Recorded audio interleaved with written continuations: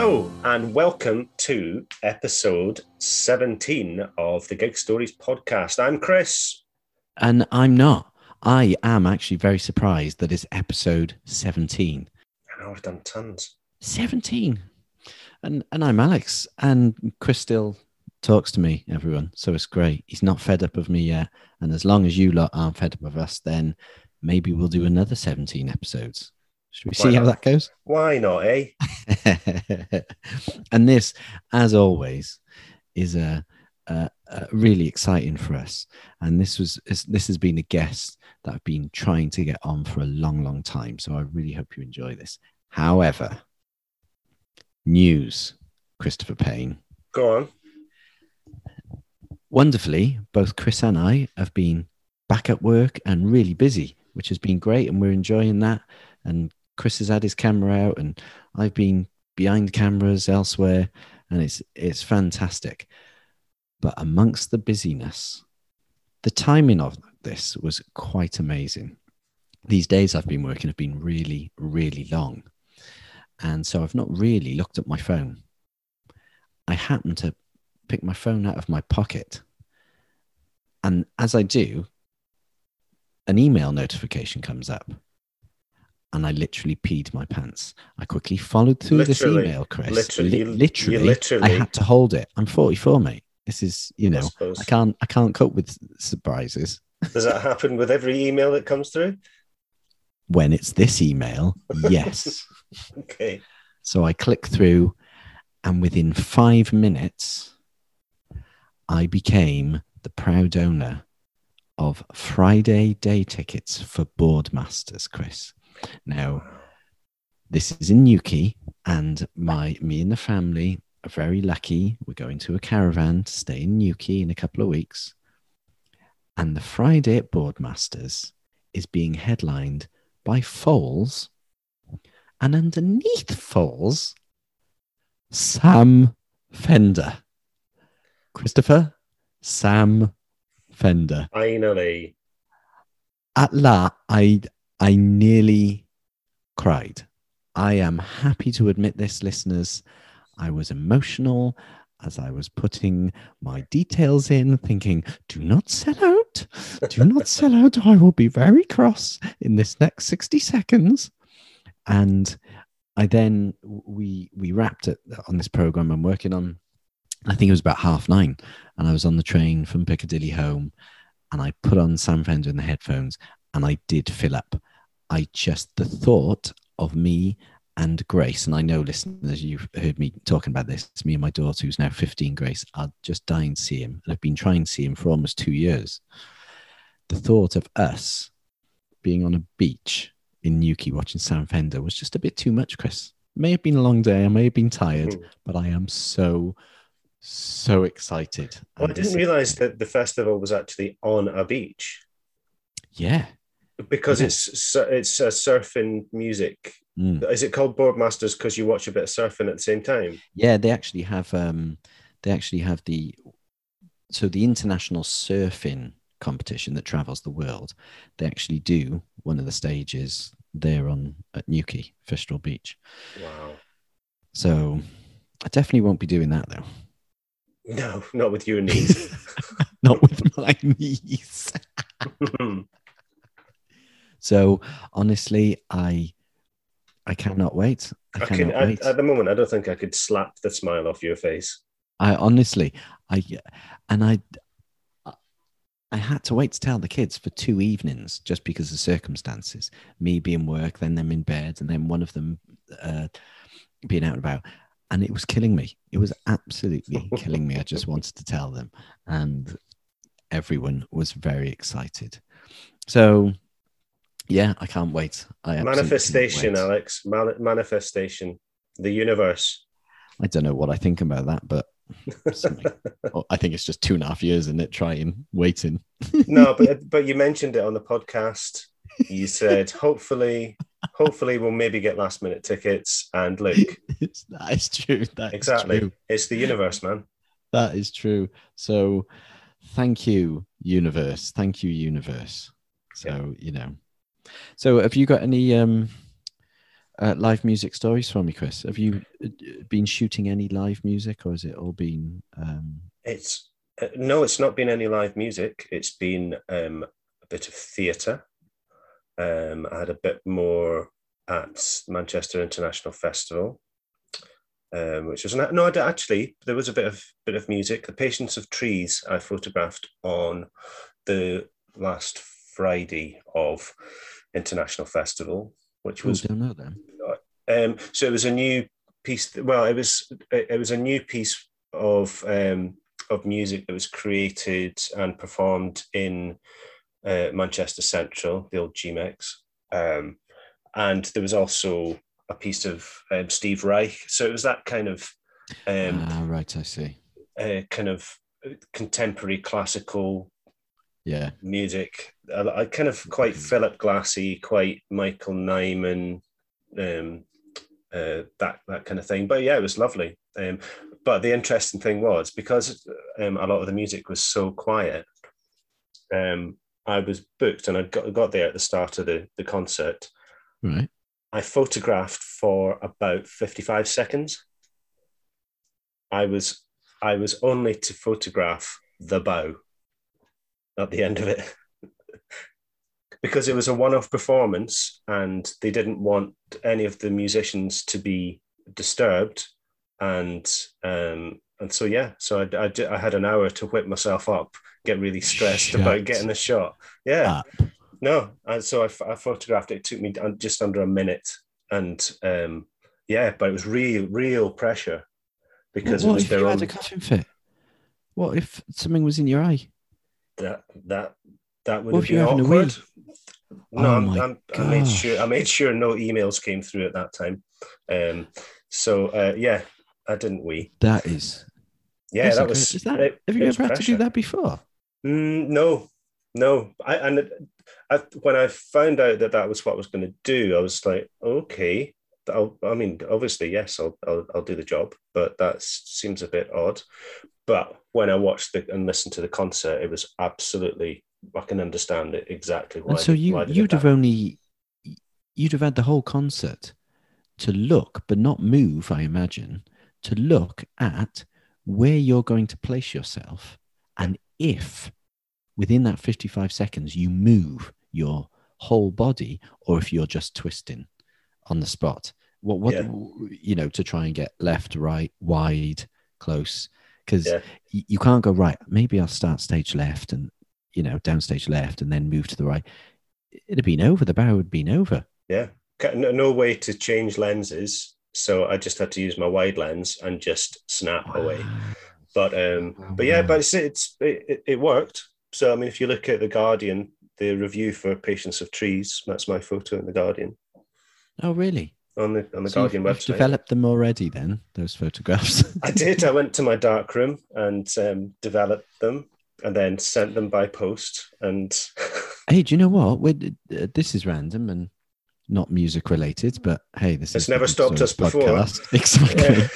We've decided, and the kids decided, when we go to Newquay, the five of us, so my wife, myself, and 3 kids, we're going to buy 5 disposable cameras. Film cameras, have one each, and take shots on the holiday. But then I'm not sure where I take them to be developed. Where do you take them to be developed? I think you just send them away. I think you send them away in the post. Old school. Do you remember that?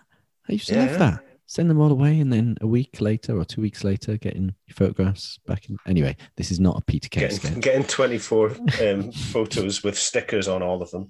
Yes, stickers on them, blurred or whatever that used to say. So, I think it's time to listen to someone far cooler than us.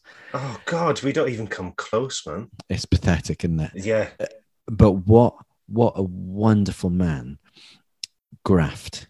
He was the winner of BBC 3's The Rap Game last series, and the new series has just started, and he was such a deserved winner. And being an avid fan, it was great watching his journey. It sounds such a cliche, but you actually see he goes on quite a journey through the series. I don't give you any spoilers because I believe it's still on iPlayer.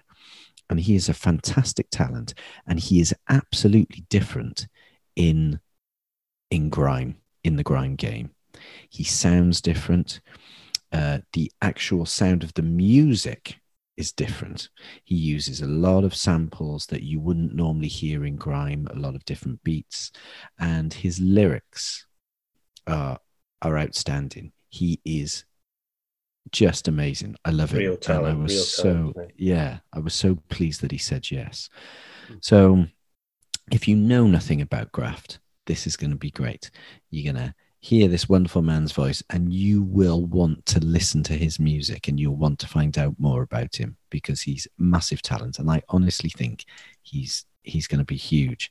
So get yourself comfortable. Here is the man, Graft.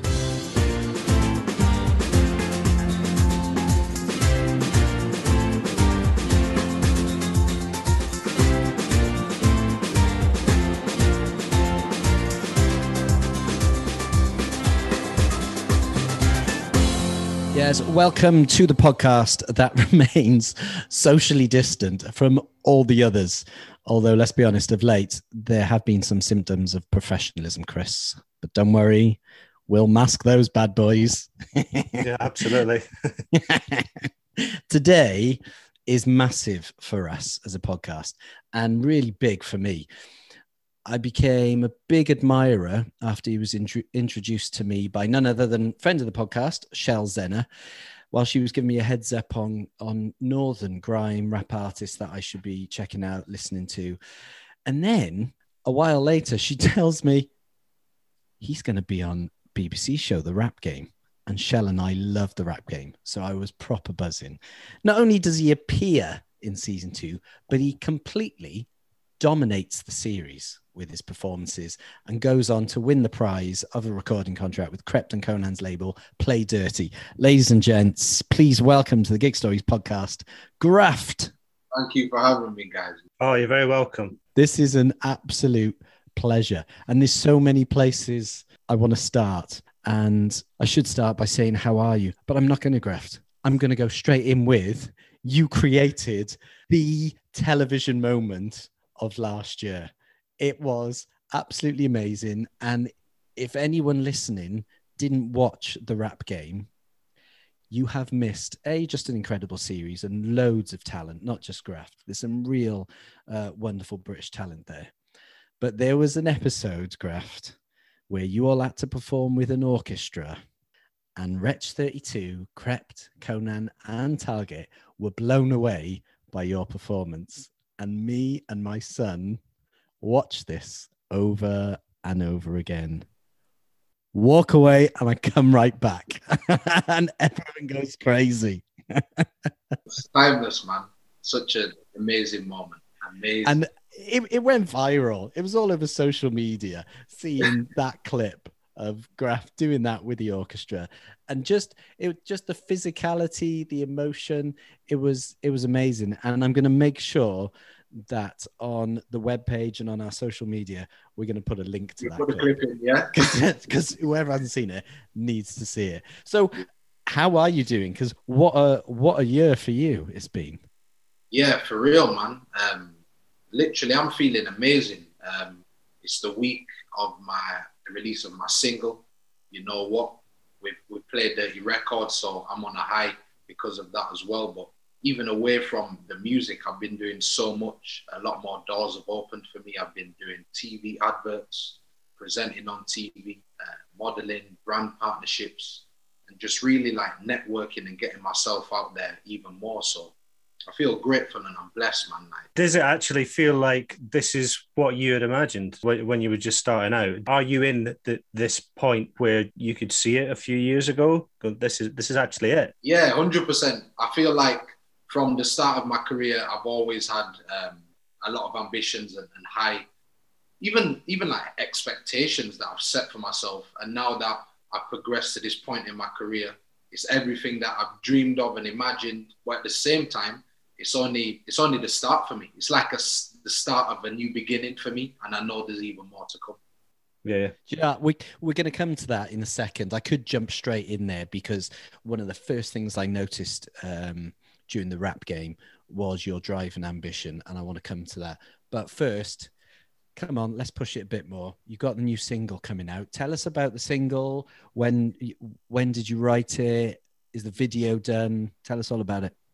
Yeah, so I wrote the single a few months ago. The creative process behind the single started from a conversation with my friends where I was in limbo when I won the rap game. I was quite unsure what angle I wanted to come on for the single. And I had a conversation with my friends and they was like, Graft, make something that you want to make something that is authentically yourself and unique. And don't worry about the opinions of everyone else. Just make something that you enjoy. So after that conversation, which was needed, that's when I went on to, create and write for my single, You Know What. It's, how would I describe it? It's like a jazz-infused drill song. The main sample in the song is a trumpet. It's very unique and just in your face. It's just there, which I really like. And the music video's done. We shot that in Leeds. I had to rep for my city and make sure I shot that in Leeds. Of course.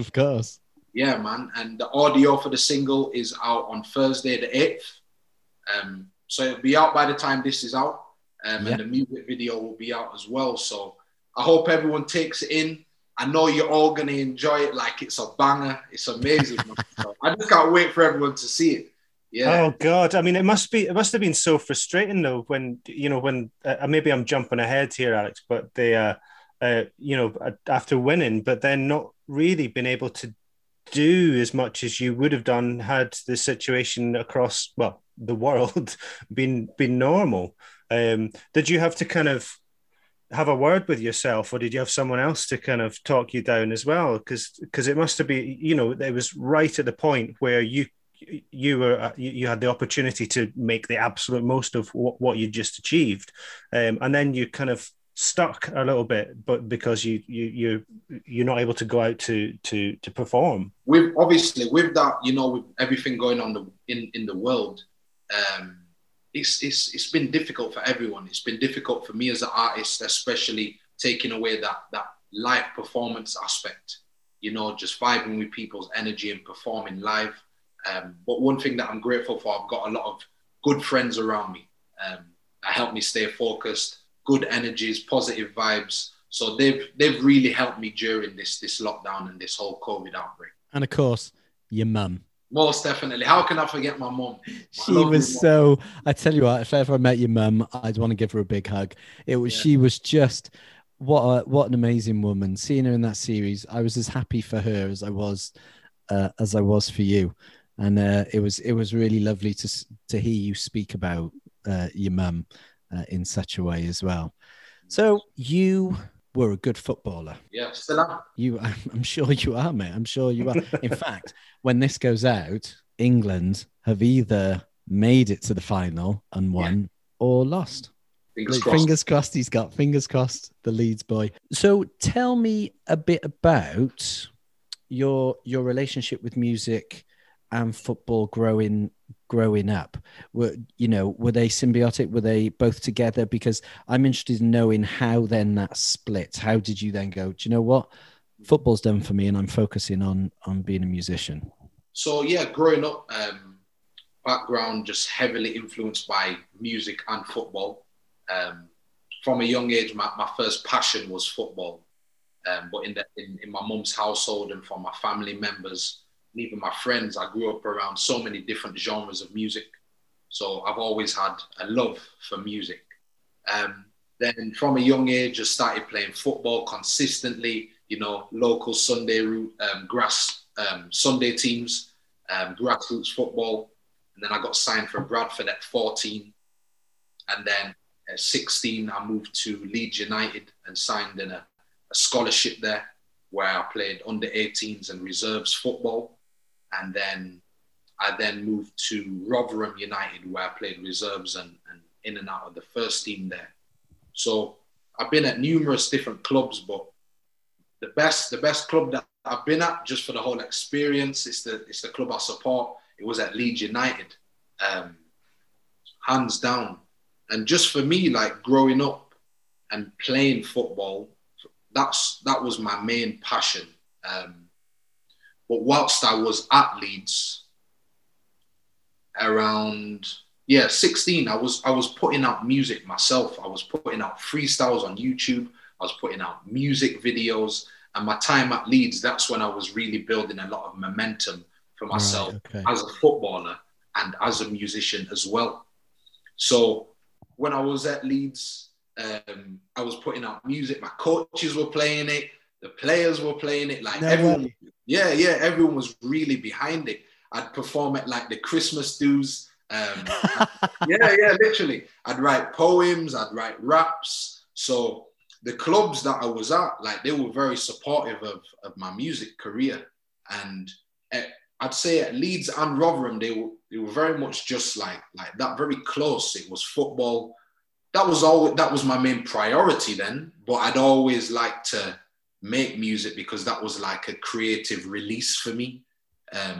It was a way where I could unwind and enjoy a separate hobby to football. But after my time at Rotherham had come to an end, and all those years of doing football and music back and forth and balancing both, my football career wasn't going as well as I would have liked it to after I left Rotherham. And I was at the age of about 18. So I thought, yeah, cool, I'm going to go on trial at all of these other professional clubs. I went on trial at Sheffield Wednesday, Barnsley, some semi-pro clubs, and things just weren't working out. And even when I was at the clubs prior, I always used to think to myself, is there going to be a point where I'm going to have to make a decision on choosing one? And I always thought, no, I can do both.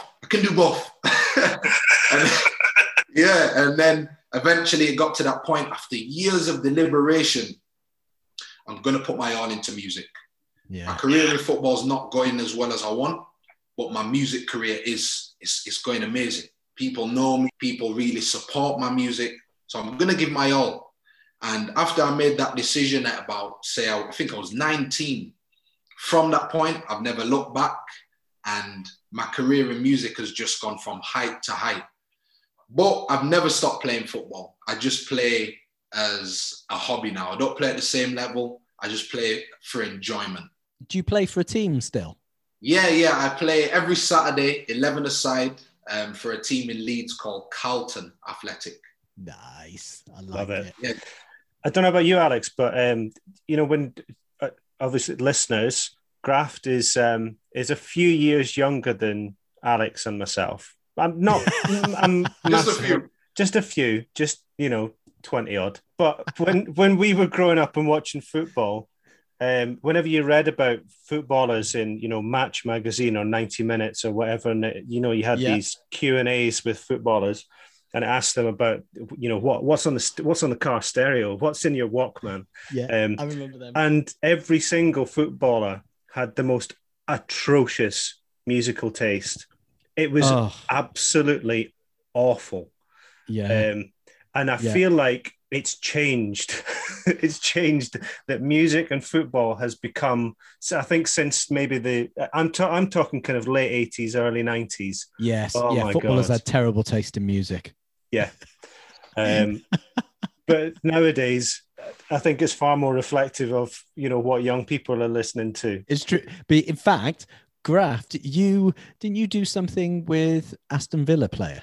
Yes, I did something on BBC Match of the Day X, where I met Courtney Hawes from Aston Villa. That's right, Courtney, right. Yes. Because he's also a musician as well, as a professional footballer. We then performed a rap at the end where he rapped about Aston Villa and his footballing inspirations. And then I just rapped about Leeds United and the players there and the staff. Mate, he was not up to your standards.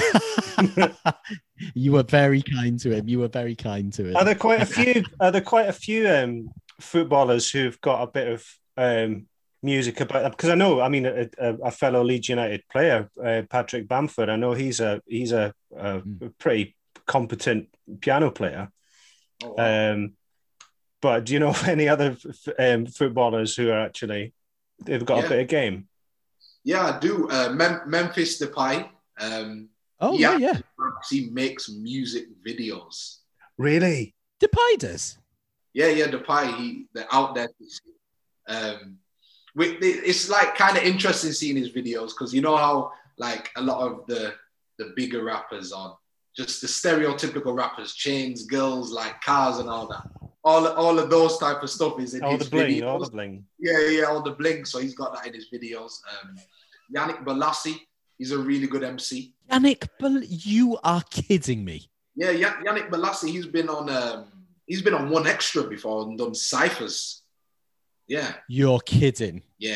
Good MC. I want to see Yannick Balassi doing freestyle, please. I've got to see that. I've got to see Yannick Balassi freestyling. When we were growing up, we had Chris Waddle and Glenn Hoddle doing Diamond Lights and Fog on the Tyne and John Barnes doing the Anfield rap. The Anfield rap. Yeah, it was shocking. Let's take you, Graft, back to when you were younger. What was your mum or what music was being played in your house? So in my house specifically, my mum was playing a lot of lovers rock, reggae, R&B, soul.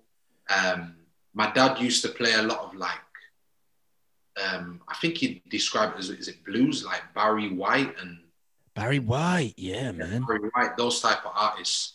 And then myself growing up, I was listening to rap, hip hop, grime and like garage. What artists were you listening to? I was listening to artists like Gets. Oh, yeah. Kano, Skepta, Wiley, a hip-hop group from America called Little Brother. I don't know if you've ever heard of Ninth Wonder. He's a hip-hop producer from America. Yeah, no, I feel like I should know. You'll know his stuff. You'll know his stuff. Jay-Z, Nas. Nas was a really big inspiration of mine. So growing up, like I had all of these different genres of music, and it's really helped me in my music career now and just the artist that I am, because I appreciate so many different genres. And I feel like it just makes you a better musician when you've grown up listening to different styles of music and you appreciate music as a whole, because you can add that into your artistry. And that's what it's true. You can hear that in your tracks as well, even in your first album, which would have been way back. You've got guitars in there. You've got some nice guitar lines. You've got a variety of genres, even a bit of jazz. You've got a variety of genres in that. So I can tell that you grew up listening to all kinds. So did you start by just rapping along in your bedroom? Was that, I mean, I'm guessing that's how the majority would start. Yeah, literally spot on. Like I started writing lyrics when I was 13. And a lot of my first lyrics were about the world. They were about politics, things that I didn't like going on in the world, how I felt emotionally, and just rapping about my life on a day-to-day basis. So they were very honest, and I feel like that set me in a good stead for my music career, because starting writing lyrics, so honest and thoughtful and conscious, that's remained with me today. And there's always an element of consciousness or just something, real and thought-provoking and meaningful in my songs and lyrics up to now. And that will always be the case.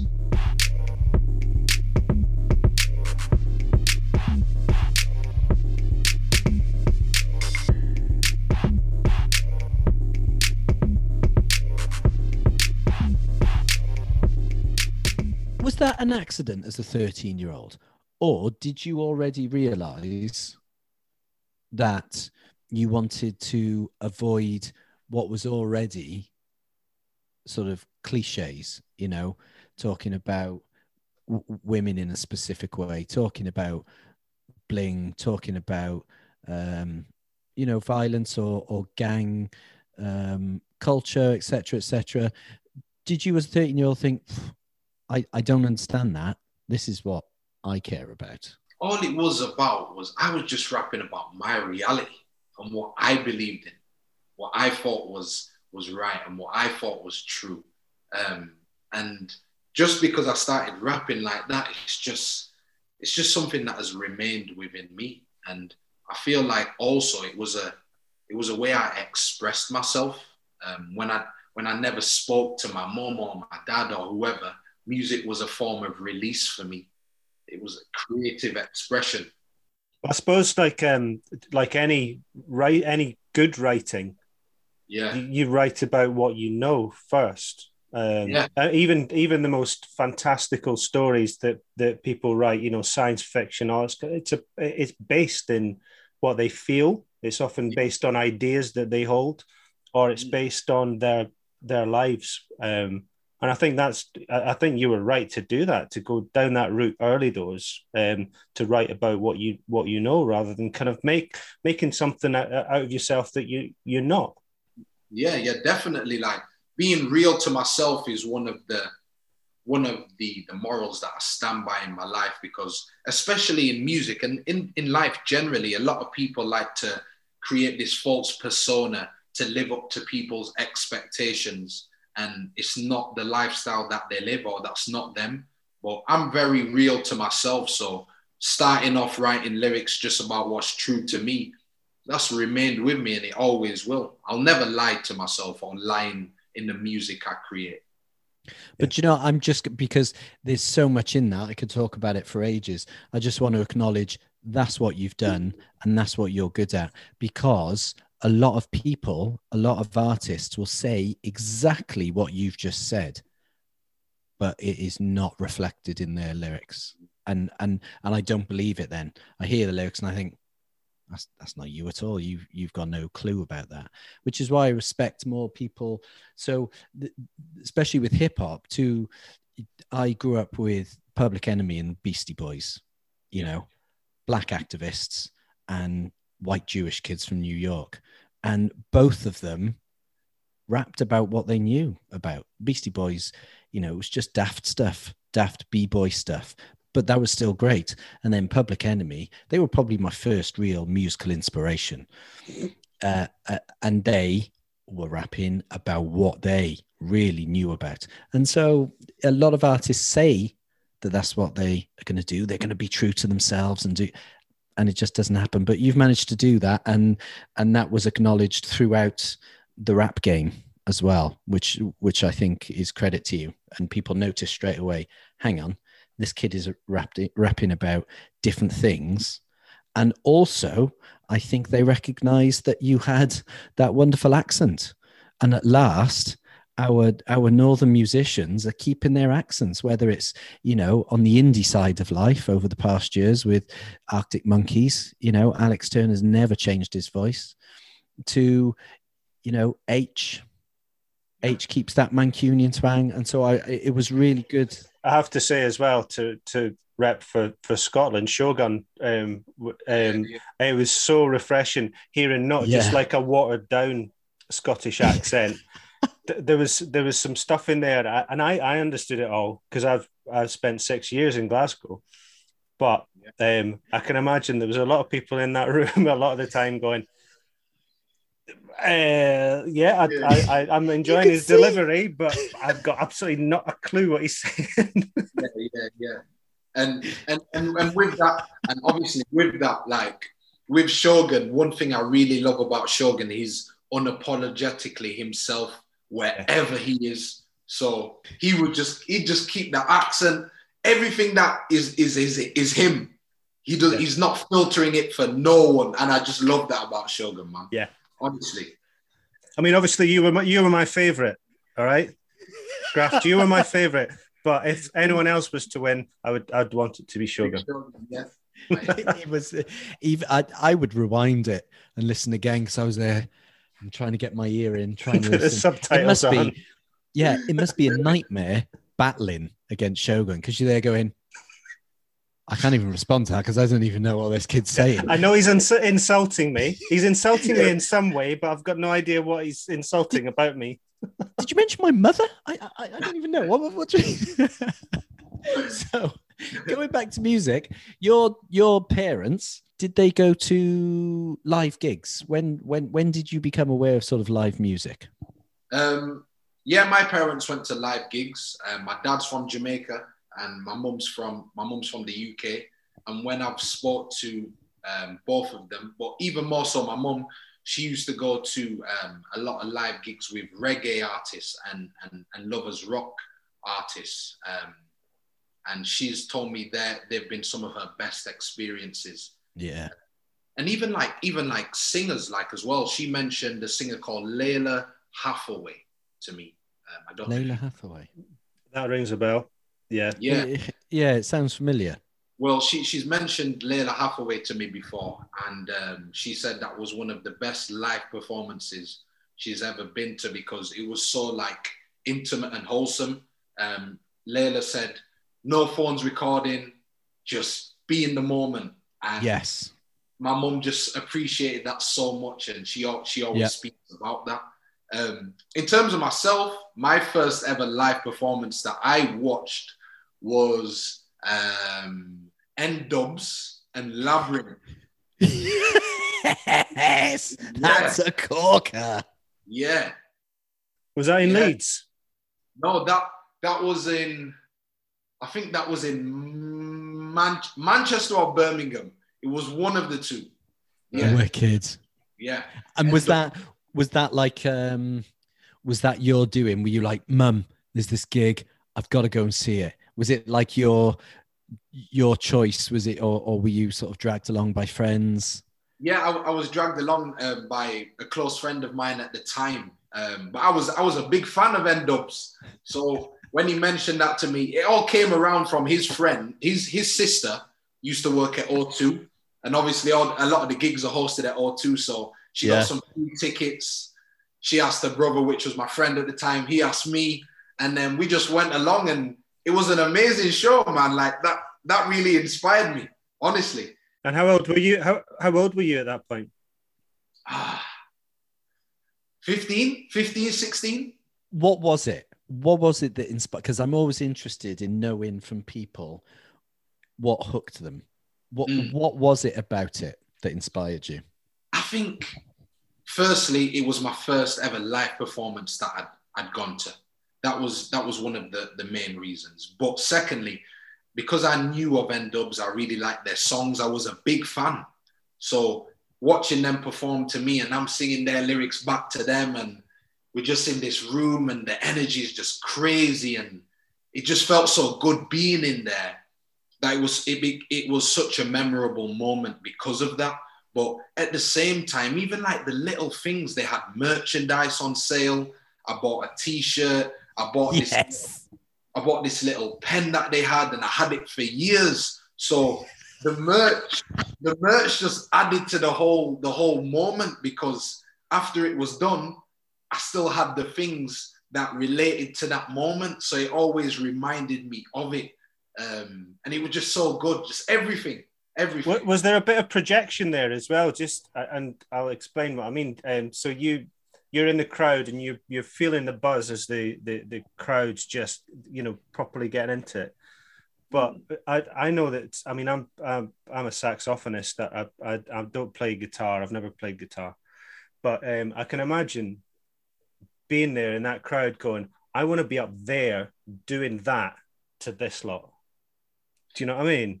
Yeah, I definitely see what you're saying, but I can't even lie to you. At that moment, my main focus was football. So I always thought, when I was young, I thought, I'm gonna play for England. I'm gonna be a pro at Leeds. So that was my main focus then. But obviously, I've always enjoyed music. So just being in the crowd and appreciating their artistry and their songs, I think I was just a fanboy really at that point. Yeah. That's the best way. That's the best. Because there's those firsts, and I remember a lot of my firsts. So I remember the first. So in fact, Graft, Chris and I we're both big football fans, and I remember my first football game. So I'm a Cardiff boy. Sorry, Graft. I remember my first football match. I remember the colours. I remember the noise. I remember likewise my first rugby. I remember the cold at mine. Oh, grief. It was freezing. It was in January, and I'm a St Johnstone fan, and it was St Johnstone. They were playing Berwick Rangers, and I lived quite close to Berwick. So Oh, Berwick God. is on the coast. This was January on the coast, and it was snowing. Freezing. So you had the snow coming in sideways from the sea, and it went to extra time as well. St Johnstone won 4-3 after extra time, and Brilliant. I've never been as cold in all my life. But you remember those things, Yeah, and they sort of they make or break it. yeah. Well, I kind of forgot about the cold afterwards because we won 4-3, and I thought, brilliant. Every game is 4-3. You get 7 goals in every game. Yeah, good luck with that. If it had been 0-0 and it was the first leg and there wouldn't have been extra time, Game then over. that's it. I'm a tennis man, you know. But those firsts, I wish I could be with people at all their firsts. So that what I just enjoyed about this graft, obviously it's no good for listeners because they can't see you. The enthusiasm with which you just told us about that gig, you could see on your face. It was I mean, you couldn't smile. You've got the biggest smile in the world anyway, but you couldn't have smiled anymore. And it's that I took my little brother, who's like 6'3" or something. I took him to his first gig, and it was the Prodigy in Newport Leisure Centre. And I will never forget his face. He would have been 14, 15. And the Prodigy would come on stage, and Liam, who did all the knob twiddling, he would come on and just make noises and just test all the bass. And still to this day, apart from a group called Left Field, a band, electronic band called Left Field, I've never felt bass like this anywhere. And I've, seen all kinds, hip hop, drum and bass, techno.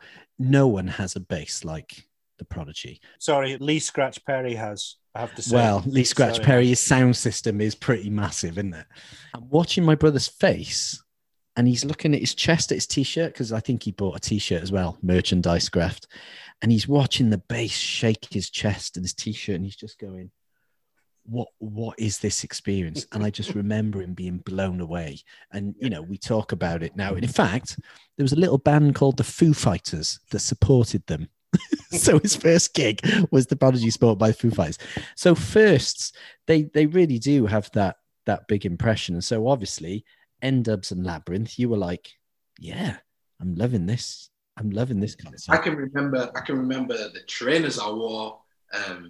Wow. Oh, now this is the stuff we love. What trainers were you wearing? It was all white.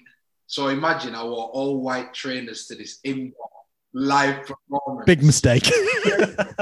Were they all white at the end of the gig? I can honestly tell you they were all white at the end of the gig, because I was so conscious of them during the gig to stay away from getting trampled on, that I kept them white. But I enjoyed it just as much, even though I was considering my trainers. Brilliant. I love it. All white Nike trainers with straps on. And I remember my friend saying, "How can you wear all white to a gig?" And I'm like, "I just want to look nice, man." That is brilliant. Were they Air Force Ones? No, they were Air Force. No.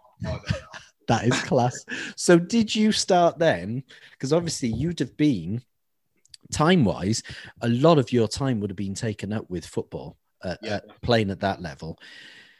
Were you able to go to gigs sort of frequently? And also, in the rap world, gigs are quite different. They're quite a normal thing. It doesn't have to be in front of a big crowd. This is you performing as well. Sort of what happened? Did you carry on seeing gigs, and when did your sort of rap and sort of events start? Yeah, so I continued to see more gigs as I got older. I feel like at 14, 15, the music I was listening to then was very grime influenced, and a lot of the grime artists that I listened to were based in London. And many of them, all of us. Yeah. So, and many of them weren't really doing big live performances, or live performances that I knew of. Yeah. So I never went to see any of them until I got older. But the ones that I can remember, I seen Deneo perform live at Leeds Carnival, which was, wicked. yeah, that was an amazing experience. He's Yeah, I really, bet. really good. And then the next one after Deneo would have been Drake at the Leeds Arena. I seen Drake. That's pretty big. Yeah, it's pretty big. It's a big step up. Yeah. So even though I was still playing football at those times, I was still going to see the live performances when I could. And I was just as excited for them from my first performance I seen live. See, so for me, and my kids, when they were sort of first old enough to realize I was listening to grime and stuff, I had to explain to them that Wiley and Dizzy Rascal, they're your dad's age. And they're like, what? They're like, your age. So what I always used to get frustrated about was I was obsessed with Dizzy, Wiley, Skepta and Kano in the early days, you know, in the turn of the century and in the early 2000s. It was years until I got to see him live, because it's sort of not, it's not that kind of thing, is it? There's not, you didn't get Wiley doing a massive tour of all venues, all the country. The sort of the rap society is quite a small and localized. So we'd have to go to London and try and find an event and work out where Wiley was going to turn up, you know? Yeah, and I totally agree with you. And the reason why that is because grime at that time was more of an underground sound. It was more... Absolutely. It was more recognized in the streets, in local areas. So people in those areas where the grime artists were, they used to put on like the grime sets in their houses, in the cellars. Yeah. And then the people locally, they would go to that. But when grime started to become more mainstream and rap music as well, that's when those artists started to do more live performances, and the fans that knew about them could actually go and experience that live performance with them. When grime started to get, you know, the mainstream backing, the funding, and it moved away from just being underground, that's when more people could visibly see like, wow, these are grime artists, this genre's grime, this is what they're doing, this is the culture. So yeah. So as somebody who has a very loose knowledge of the different styles in hip hop and rap, how would you define grime compared to, you know, garage, or I don't know how I would describe it. Why would I be able to? Because I don't listen to a massive amount. But how would you, Graft? I feel like I'll break it down like this. Grime culture stems from a lot of clashing. So an MC versus another MC in lyrical warfare, trying to beat their opponent. Energy, character, charisma, flair, flows, metaphors, tonality, just that really grimy essence, underground street essence of music where people are emceeing about their life, their surroundings, their views. And grime is very fast-paced. It's 140 BPM. It's very fast-paced. It has that grimy essence where it's just in your face, and you feel the bass, the flows, and it's all about kind of like who's the best MC in the room. Grime's a very competitive genre, in your face, and an energetic street essence. Yeah. But yet you can still reckon, and I can, if you took all vocals off a grime track, if you just heard the bass lines or the beats or the rhythms, you can still hear and go, yeah, that's grime. That one's not. And it's really hard. And especially because I'm not a musician myself, I'm not exactly sure how I know that, but just listen to it, or what it is the difference. But you can definitely it's just it's an energy. It's an energy, and it's a sound on that sort of bass snare. And I like that you said it's a culture, because that has always been the case, I think, with hip hop. And I just put a blanket hip hop. So all hip hop, rap, and all the genres within there, it's always been about a culture. So with Public Enemy, it was a culture. With Run DMC back in, before them, it was a culture. With the early boys in the late 70s, Grandmaster Flash, it was a culture. It was always about kids on the street. When did you start performing or go into battles as a rapper? I started performing at 16. Where? I was performing at where was I performing? I was performing at local centres in my community. I was actually performing in clubs. I was performing in clubs local to my community. I was performing at university halls. And I was performing outside with friends. I was performing at Leeds Carnival, just a number of different places. But I remember my first ever performance, and that was at Leeds University campus. They have a room where live performances go on. And I was 16, 17, and I got booked for this performance, and I'd only released freestyles on the internet. Wicked. So when I'm doing this live performance and the crowd's there, I'm literally just spraying my freestyle lyrics, and the crowd know the lyrics because I've done the videos on YouTube, and they're just going crazy, and I'm saying one thing, dropping it out, and then they're saying the next. And from that moment on, that's when I knew I was a great performer, but also performing is unmatched. It's unmatched, literally. See, that's incredible, because artists and bands can take years to get that, and yet in rap culture, you got that at the age of 16 because you put some YouTube videos out, you went to perform, and already at that age, and because of the modern age of YouTube and things, you had people you've never seen who were probably 3, 4, 5 years older than you, repeating your lyrics back. That is wicked, isn't it? That's just no songs out, just freestyle videos.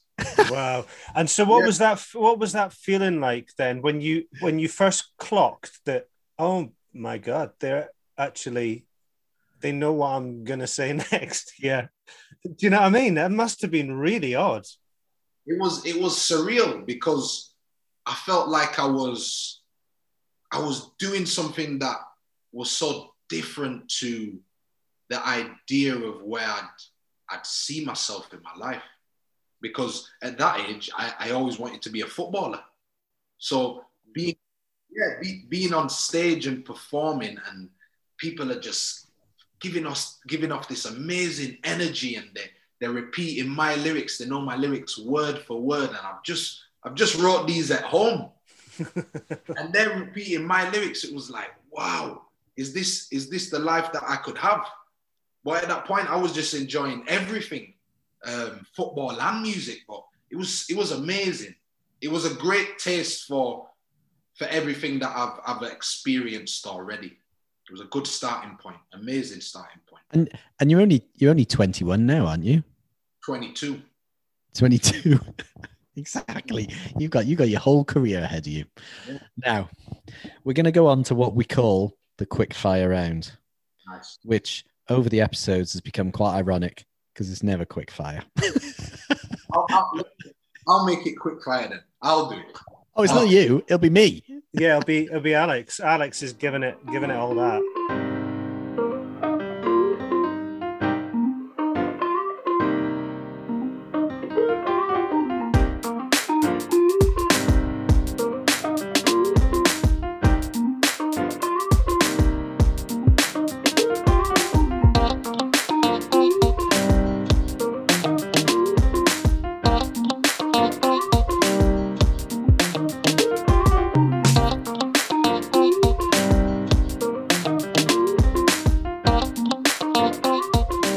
your favorite live performer? Favorite live performer is Gets. I'm going to get tickets for him. He's playing at the end of the year, and he's playing. Oh, you should come over to Manchester. He's playing the Albert Hall because I'm getting to Little Sims and Get to play in the Albert Hall, and I should be there. In fact, Chris, I'm going to take you to see Gets. Oh yeah. So what makes him special? Oh, I was going to answer that. That's not even me. Yeah, I don't care what you think, Alex. No, exactly. What makes Get so special is that when I've looked at every other UK artist's live performance compared to his energy and his charisma and the way he's a mic and crowd controller is unmatched. I've not seen anything like it ever. He's so controlled. Controlled. He's so controlled and smooth with it. It's crazy. Yeah. And you know what? I've never seen him live physically. I've just watched his live performances stream on YouTube. And even from my bedroom, I'm in awe. Right. Man, we need to go see him. Therefore. It's interesting because I know there's a lot of comedy, there's a lot of humor in hip hop and rap, and I remember hearing Russell Brand talking about his way of doing stand up and the fact that he's so in control that he will have an audience in front of him, and he'll realize that some parts of the audience are reacting to certain parts of his set in a different way to other ones, and they'll react to something a bit more risque. These ones are laughing to the quick one-liners, and he'll kind of just go back to each part of the audience, and it's almost like spinning plates. You're kind of keeping each part of the audience. Is it that kind of vibe that you feel like he has, or the other hip-hop artists have? Like, definitely that is an element to his performance, like, no doubt. He keeps everyone engaged, even from his body language, his hand gesture, the way his tone when he'll say one lyric in a certain way, and then to put emphasis on another word, he then say it differently, and it's like, it's crazy, man. It's crazy. Didn't he guest in your series of Rap Game? It was season 1, was it? Yeah, on the Clash. I would have loved That's him. Right. On my Clash. Oh yeah, Paul Pogba. Anyway, this is the quick fire round. What's the worst gig you've ever been to? Cool, I got an answer for you quick. I performed at a place in Leeds called Millennium Square. For a festival called Salute to Reggae. In my set, I did my own style of music, but I also incorporated some of the reggae and lovers rock songs that I grew up listening to because it was an older crowd. My performance was amazing. I really enjoyed it.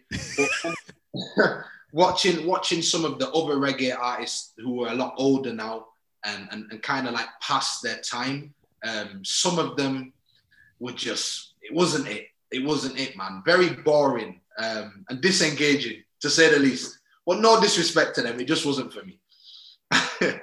It's sad that, isn't it, though, when you see those artists who they're just sort of past it, and they should. In fact, this is going to be controversial. Brian Wilson from the Beach Boys. I saw him perform just a couple of years ago at Kendall Calling, and forget the tunes that you all know and love. I just watched and thought, this shouldn't be happening. I felt it was really sad. I felt really sad and thought, no, this is bad. It would be like sending Gaza out onto a football pitch now. It would just be morally wrong. It just wouldn't be right. Yeah, that's sad. Talking about people who are past it and have had their day. You're listening to the Gig Stories podcast with Chris and Alex, and we are well past it. And we're in the middle of the quick fire round. Oh yeah, sorry. Yeah. And what's your favorite venue, either to play or to go as a punter? My favorite venue so far that I've been to is Leeds Direct Arena. And again, why would you say that's?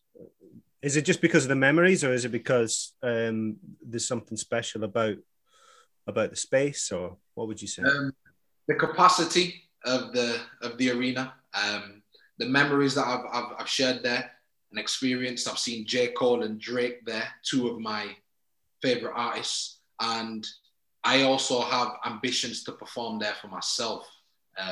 So it's kind of like I'm trying to manifest that into my life as well. So I'm excited for that day. That's it. Manifestation.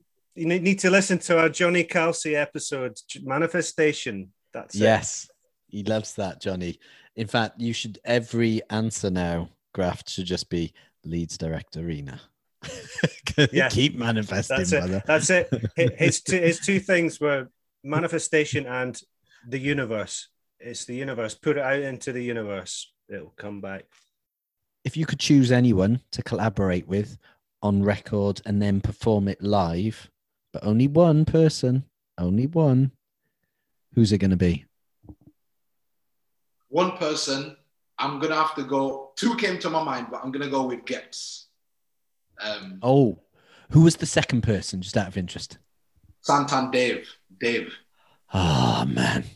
He is so good. Well, I was just going to add to that question as well, just a collaboration, but something from left field. If you were to collaborate with somebody from maybe a different genre, yeah. Who would that be? Who do you admire from maybe somebody who's outside of the rap hip hop genre? I'd go for quickfire. All right, cool. I won't think too much. That's okay. No, That's go on, fine. please do. I feel like a reggae artist called Chronix. Oh, Chronix, yeah. Yeah, I think it would be really good to link up with him, actually speak to him, make music, and actually put that on one song. I feel like it'd be amazing. I feel like it'd be really good. Yeah, it would absolutely would not be out of place with some of the tracks you've already done. That sound. Yeah. In fact, yeah, I'm more into that than Gets. I mean, yes, come on, Gets is the man. But that do straight away, you and Chronix, that would be wicked collaboration. I like that. Last question of the quickfire round. Favorite vocalist? Oh yeah. Favorite vocalist. Who am I going to go with? Do you know what? Can we split that? Yeah. Favorite vocalist, so favorite singer. Yeah. And then I want your favorite rapper, Nice. but because of the sound. Because of the sound. Because of their voice. I know because there's rhythms and delivery, but whose voice do you hear and just go, oh, I just love the sound of that voice? Cool. So for singer, I'm going to go off sound for both. Andrina Mill. Yeah, she sang more than once with Drake, hasn't she? Potentially, but one of my favorite songs of Drake's is Closer to My Dreams. And the sound of her voice is beautiful with the instrument. So just for the fact of the sound of her voice on this song, I'll go with that. Sound of a rapper's voice, I'll go with, let's say, Nas. He's just like floating on beats. Yeah, he does. You know what? Nas or Tupac. Okay. I'm more for Nas. Bizarrely, I never jumped in to Tupac, but Nas, and I've been lucky enough to see Nas a couple of times as well live. And yeah, he's incredible. He's incredible. Man, that was the quickfire round, everyone. Yeah, that was the quick fire round.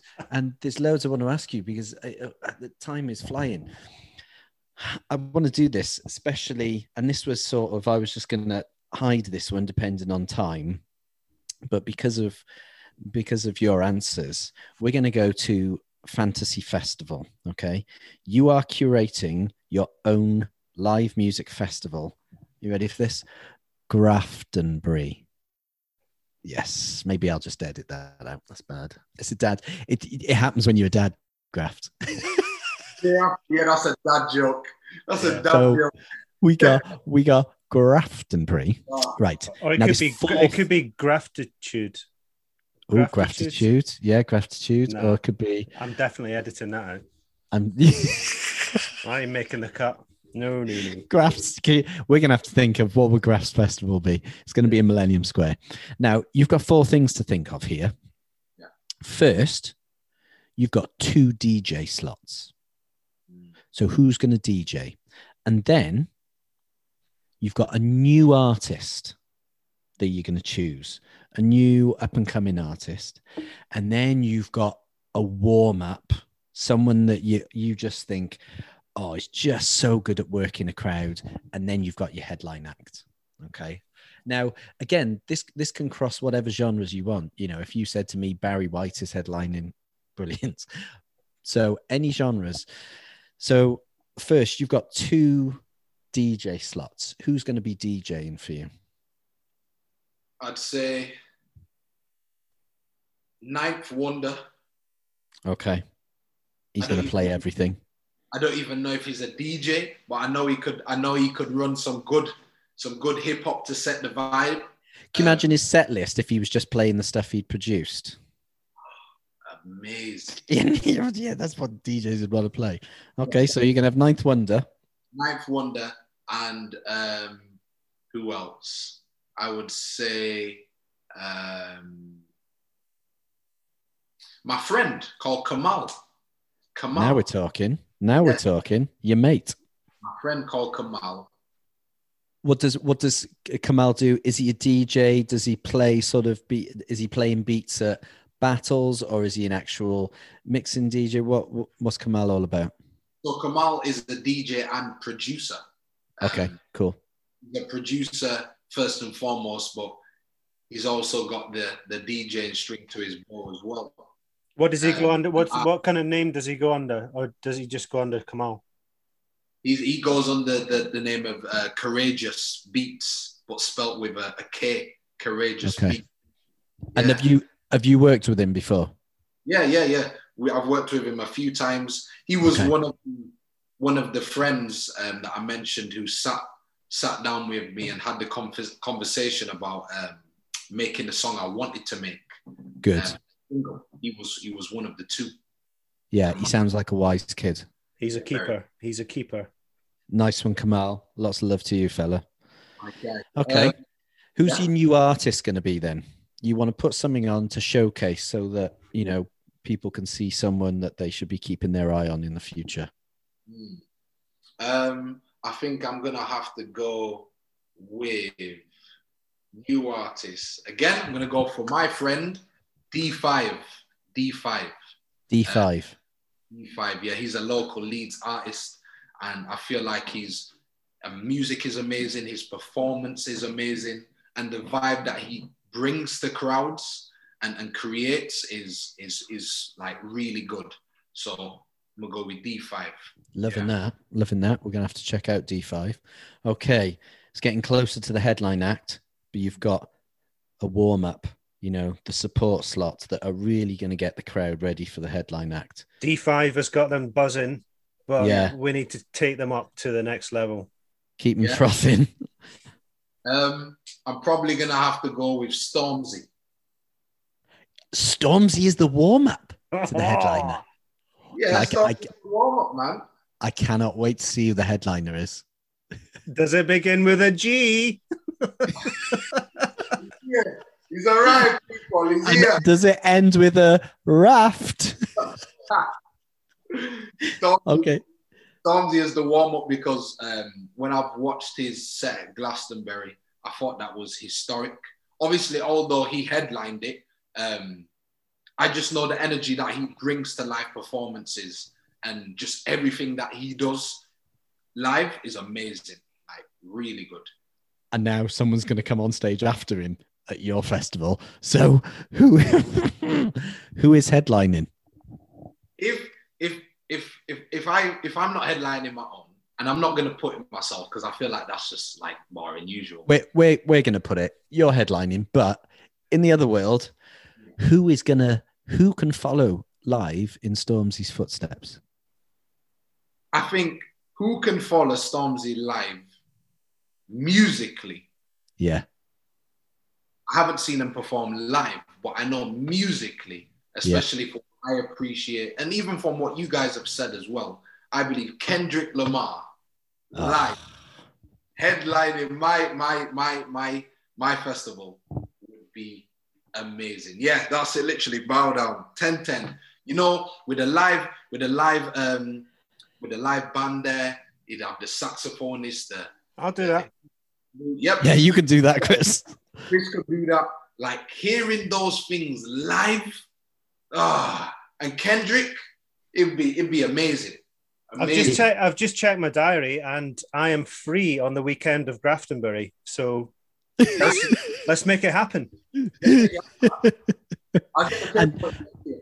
And you know what? I think Stormzy would happily introduce and welcome onto the stage Kendrick Lamar. Me. I think he'd go, Chris, please, saxophonist.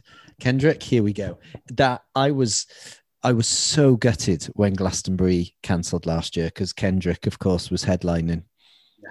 And I was just like, because I haven't seen him live. But his albums, and just as an artist, as a human being, he's so interesting because he's really pushing art. The whole thing. He really is an artist, isn't he, Kendrick? Whether it's his videos, his art, his lyrics, his voice. He might be one of my favorite vocalists because no one sounds like... You could have Kendrick Lamar reading, rapping, whatever he wants to do, nursery rhymes, and as soon as he started, you'd go, yeah, that's Kendrick Lamar. It's so unique, his voice in it, man, and it's great. His pace, his rhythm, he's amazing. That is quite the festival. All we need now is to find some investors and backers, and we're putting that bad boy on August bank holiday weekend. And some insurance just in case it gets cancelled. No, because in just a week or so, everything's forgotten. Hey, COVID, hey. What COVID? That's the festival I'm going to come to. I'll be honest. Do you know what? I'm down the front for that one. You're on the stage, mate, playing with Kendrick. Oh yeah, I forgot. Yeah, don't forget that. Don't be late. Remember my saxophone. We're getting close to having to wrap up. And I know because every episode has its own page on our website, and we put a playlist together, and we put some videos, some YouTube videos, and I know that this is going to be a proper education for me. All the names that you've mentioned. I'm really looking forward to kind of having a deep dive into grime. And I said to Alex before, I said, you know, this, you are going to have to kind of just take my hand here, and because just because it is new, and it's not because I don't like it. It's just because sometimes when you don't have as much time, you just go to what you know, and you go to similar things to what you know. And I think it's massively important to experience new types of music, especially even if you don't like it, listen to some more of it, because you might like bits of it, and if you still don't like it, you've got an even better reason for not liking it, rather than just going. Definitely something there for you. Yeah, no, I absolutely, and it sounds like Kendrick Lamar is my man. Kendrick Lamar and J. Cole. Probably. Yeah, absolutely. I think you'd like that, Chris. So Alex, you've already said that you're going to take me to see Gets. Who would you recommend that we go and see live, apart from Gets? I would recommend you go and see Kendrick Lamar and J. Cole live. And the reason why I say that, as you're a jazz musician, a lot of their music is heavily influenced by live instrumentation, soulful samples, jazz samples, just like live instruments. And I feel like from that element, you'd really appreciate that. But then what they bring to that and how they merge their sound with those jazzy and soulful elements, it's amazing. Like it's magical, especially Kendrick. It's amazing to witness, to hear how it makes you feel, the concepts of the song, what they're talking about, and just how they put it all together. I've never seen it done before, and they're literally legends. And I feel like you would appreciate their music a lot. Yeah. No, it sounds like it. I mean, when I was into a bit of hip hop, I mean, I don't know if you describe them as hip hop, but I was a massive PM Dawn fan. I loved PM Dawn, and a bit of De La Soul and Tribe Called Quest, and I think there was Tribe that kind Called of Quest, baby. There was that kind of musicality as well, and I think that is maybe why I didn't go, full on into rap and hip hop, because I didn't feel like there was that much musicality in there compared to what I was listening to. But obviously, I'm gonna absolutely be proved wrong, which is great. There's a conversation that's often been had over the years with hip hop and rap fans that live, it can so often be rubbish. The best gigs I've seen with rap and hip hop artists is when they have live instrumentation. Definitely. And especially, I think that's what highlighted as well your, famous TV moment last year. You're in front of a live orchestra. Even if you'd not had that specific lyric and that physicality of walking away and coming back and that sort of analogy, it still would have been just amazing, because your voice and what you were saying it just went with that orchestra. It was just brilliant. So yeah, the musicality I think is really important live with rap and hip hop. Sorry, just one last thing. I was going to ask how that felt with the orchestra, because obviously that will have been something that, I mean, I used to play in an orchestra, but I'd never performed with an orchestra as my backing band. Do you know what I mean? So what did that feel like? Before that performance, I'd only performed with live bands a few times. And even when I was doing that, that was an amazing experience, because it brought out a lot of the sounds in the instrumentals to life, like, the drums, the bass, and so forth. So then performing in front of a live orchestra, everything just sounded like 100 times louder. It was so different, the elements from the live instruments to the beat, that it just brought everything to life. And I feel like it unleashed this energy within me, this natural performing energy that I have within me. And it took everything to the next level. And it was an experience that I'll never forget. And I want to do it again. I really would like to do it again, because the live orchestra and how all of the instruments are in sync. I can add the body language and just the rapping element. It's something new, and we don't see it often. So I'd love to do that again.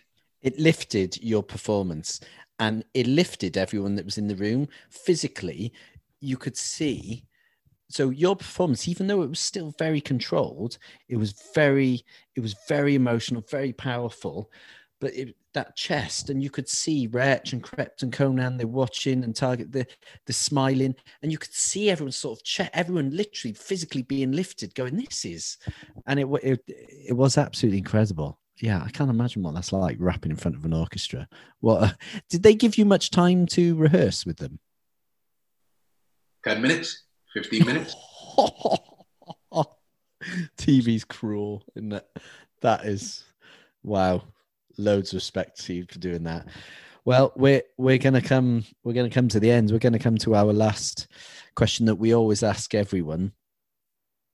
We ask for a recommendation of a live album, or a specific live track, or a live bit of video footage that you love. We've had everything. We've had live albums, a live track. We've had someone recommends a video of Prince coming on and playing guitar and that. So what's your go-to? What's the album, track, or video that you just go to and watch often? And does it need to be a live performance? Yes. Yeah. That is the only stipulation, that it needs to be live.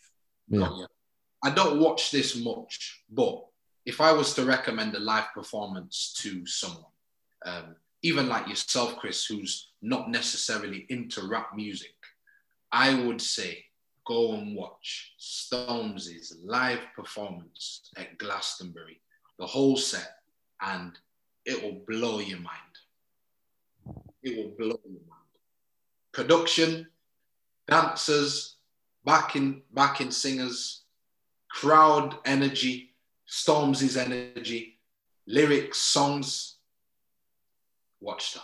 Yep. It's like the perfect performance, isn't it? Yeah. I mean, I did watch it at the time, and I absolutely loved it. I really loved it. How he did it, the look of it, the energy. But then there was that moment, and it was so nice because my daughter just really hit home with her, because we had to explain that for black ballet dancers, they'd only just introduced black ballet shoes, and he had those dancers on, and we just stood, and everyone was just silent, and it was just amazing. And then he's back again. Yeah, you're right. That energy was outrageous. A great recommendation there, Graft. So we have to let you go because you need to go and find out who England may or may not be playing in the final. Oh, yeah. I'd forgotten about that. Yeah. Before I go, guys, I just want to say thank you very much for having me. It's been an amazing conversation. And, I just want to plug my social media stuff to the listeners on here as well. Bring it on. Tell us everywhere. Tell us where people can see you, where they can find you on social media, and remind us of single and album releases and things.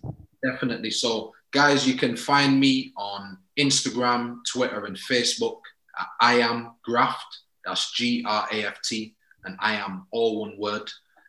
My brand new single is out now. You know what? Through Play Dirty Records, Crepton Conan's label. That's on all streaming platforms. Make sure you add that to your playlist, download it, buy it for just 99p on iTunes. All support I really appreciate.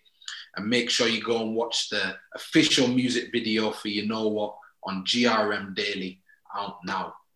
Thank you very much for having me, guys. It's been a pleasure speaking to you, honestly.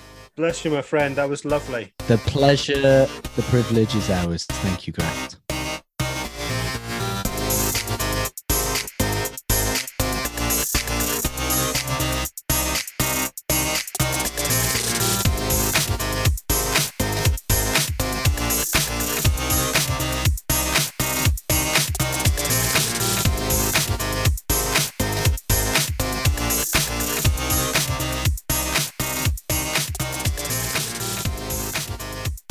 And there we are. Graft. What a talent. And what a lovely man. He was great, wasn't he? Yeah, and I think if we do ever, I mean, I know I've mentioned your knees earlier on, but if we do get a Gig Stories podcast five-a-side team together, Graft is... I didn't ask him. Is he a defender? No, actually, yeah, he was. He was a defensive midfielder, I think. Perhaps. Right. Okay.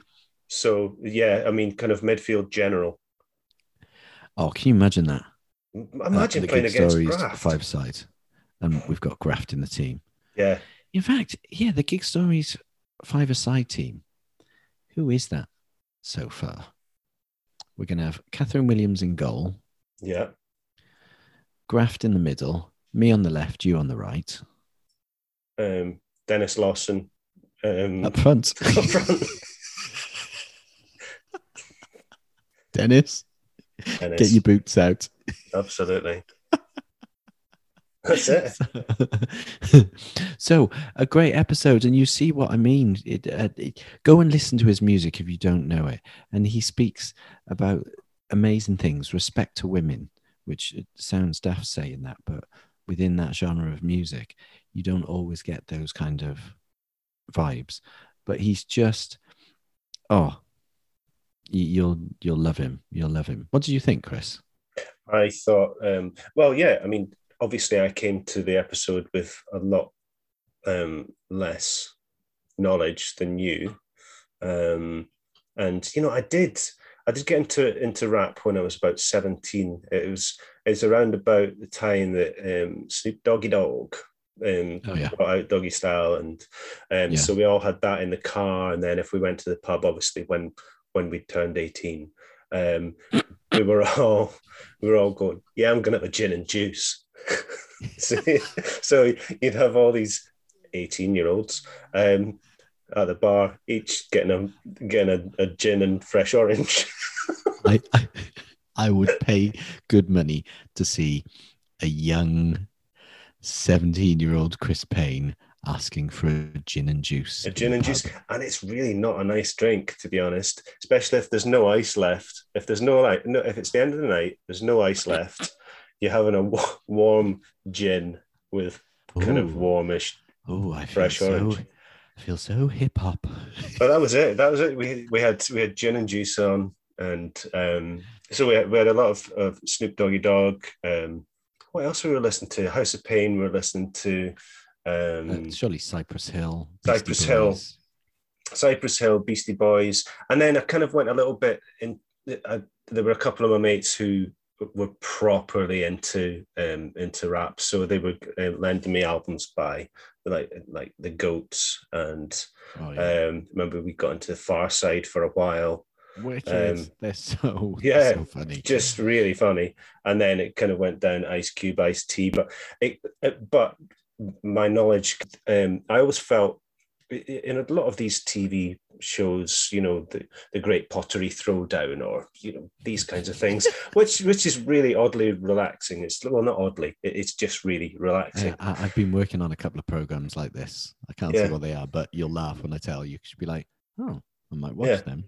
But I love the fact that there weren't any eliminations in the second series of the Rap Game UK, because I always feel really sorry for the people in these eliminations at the start, because it's not just how these contestants show what they can do. It's also about them learning so much over the course of the series.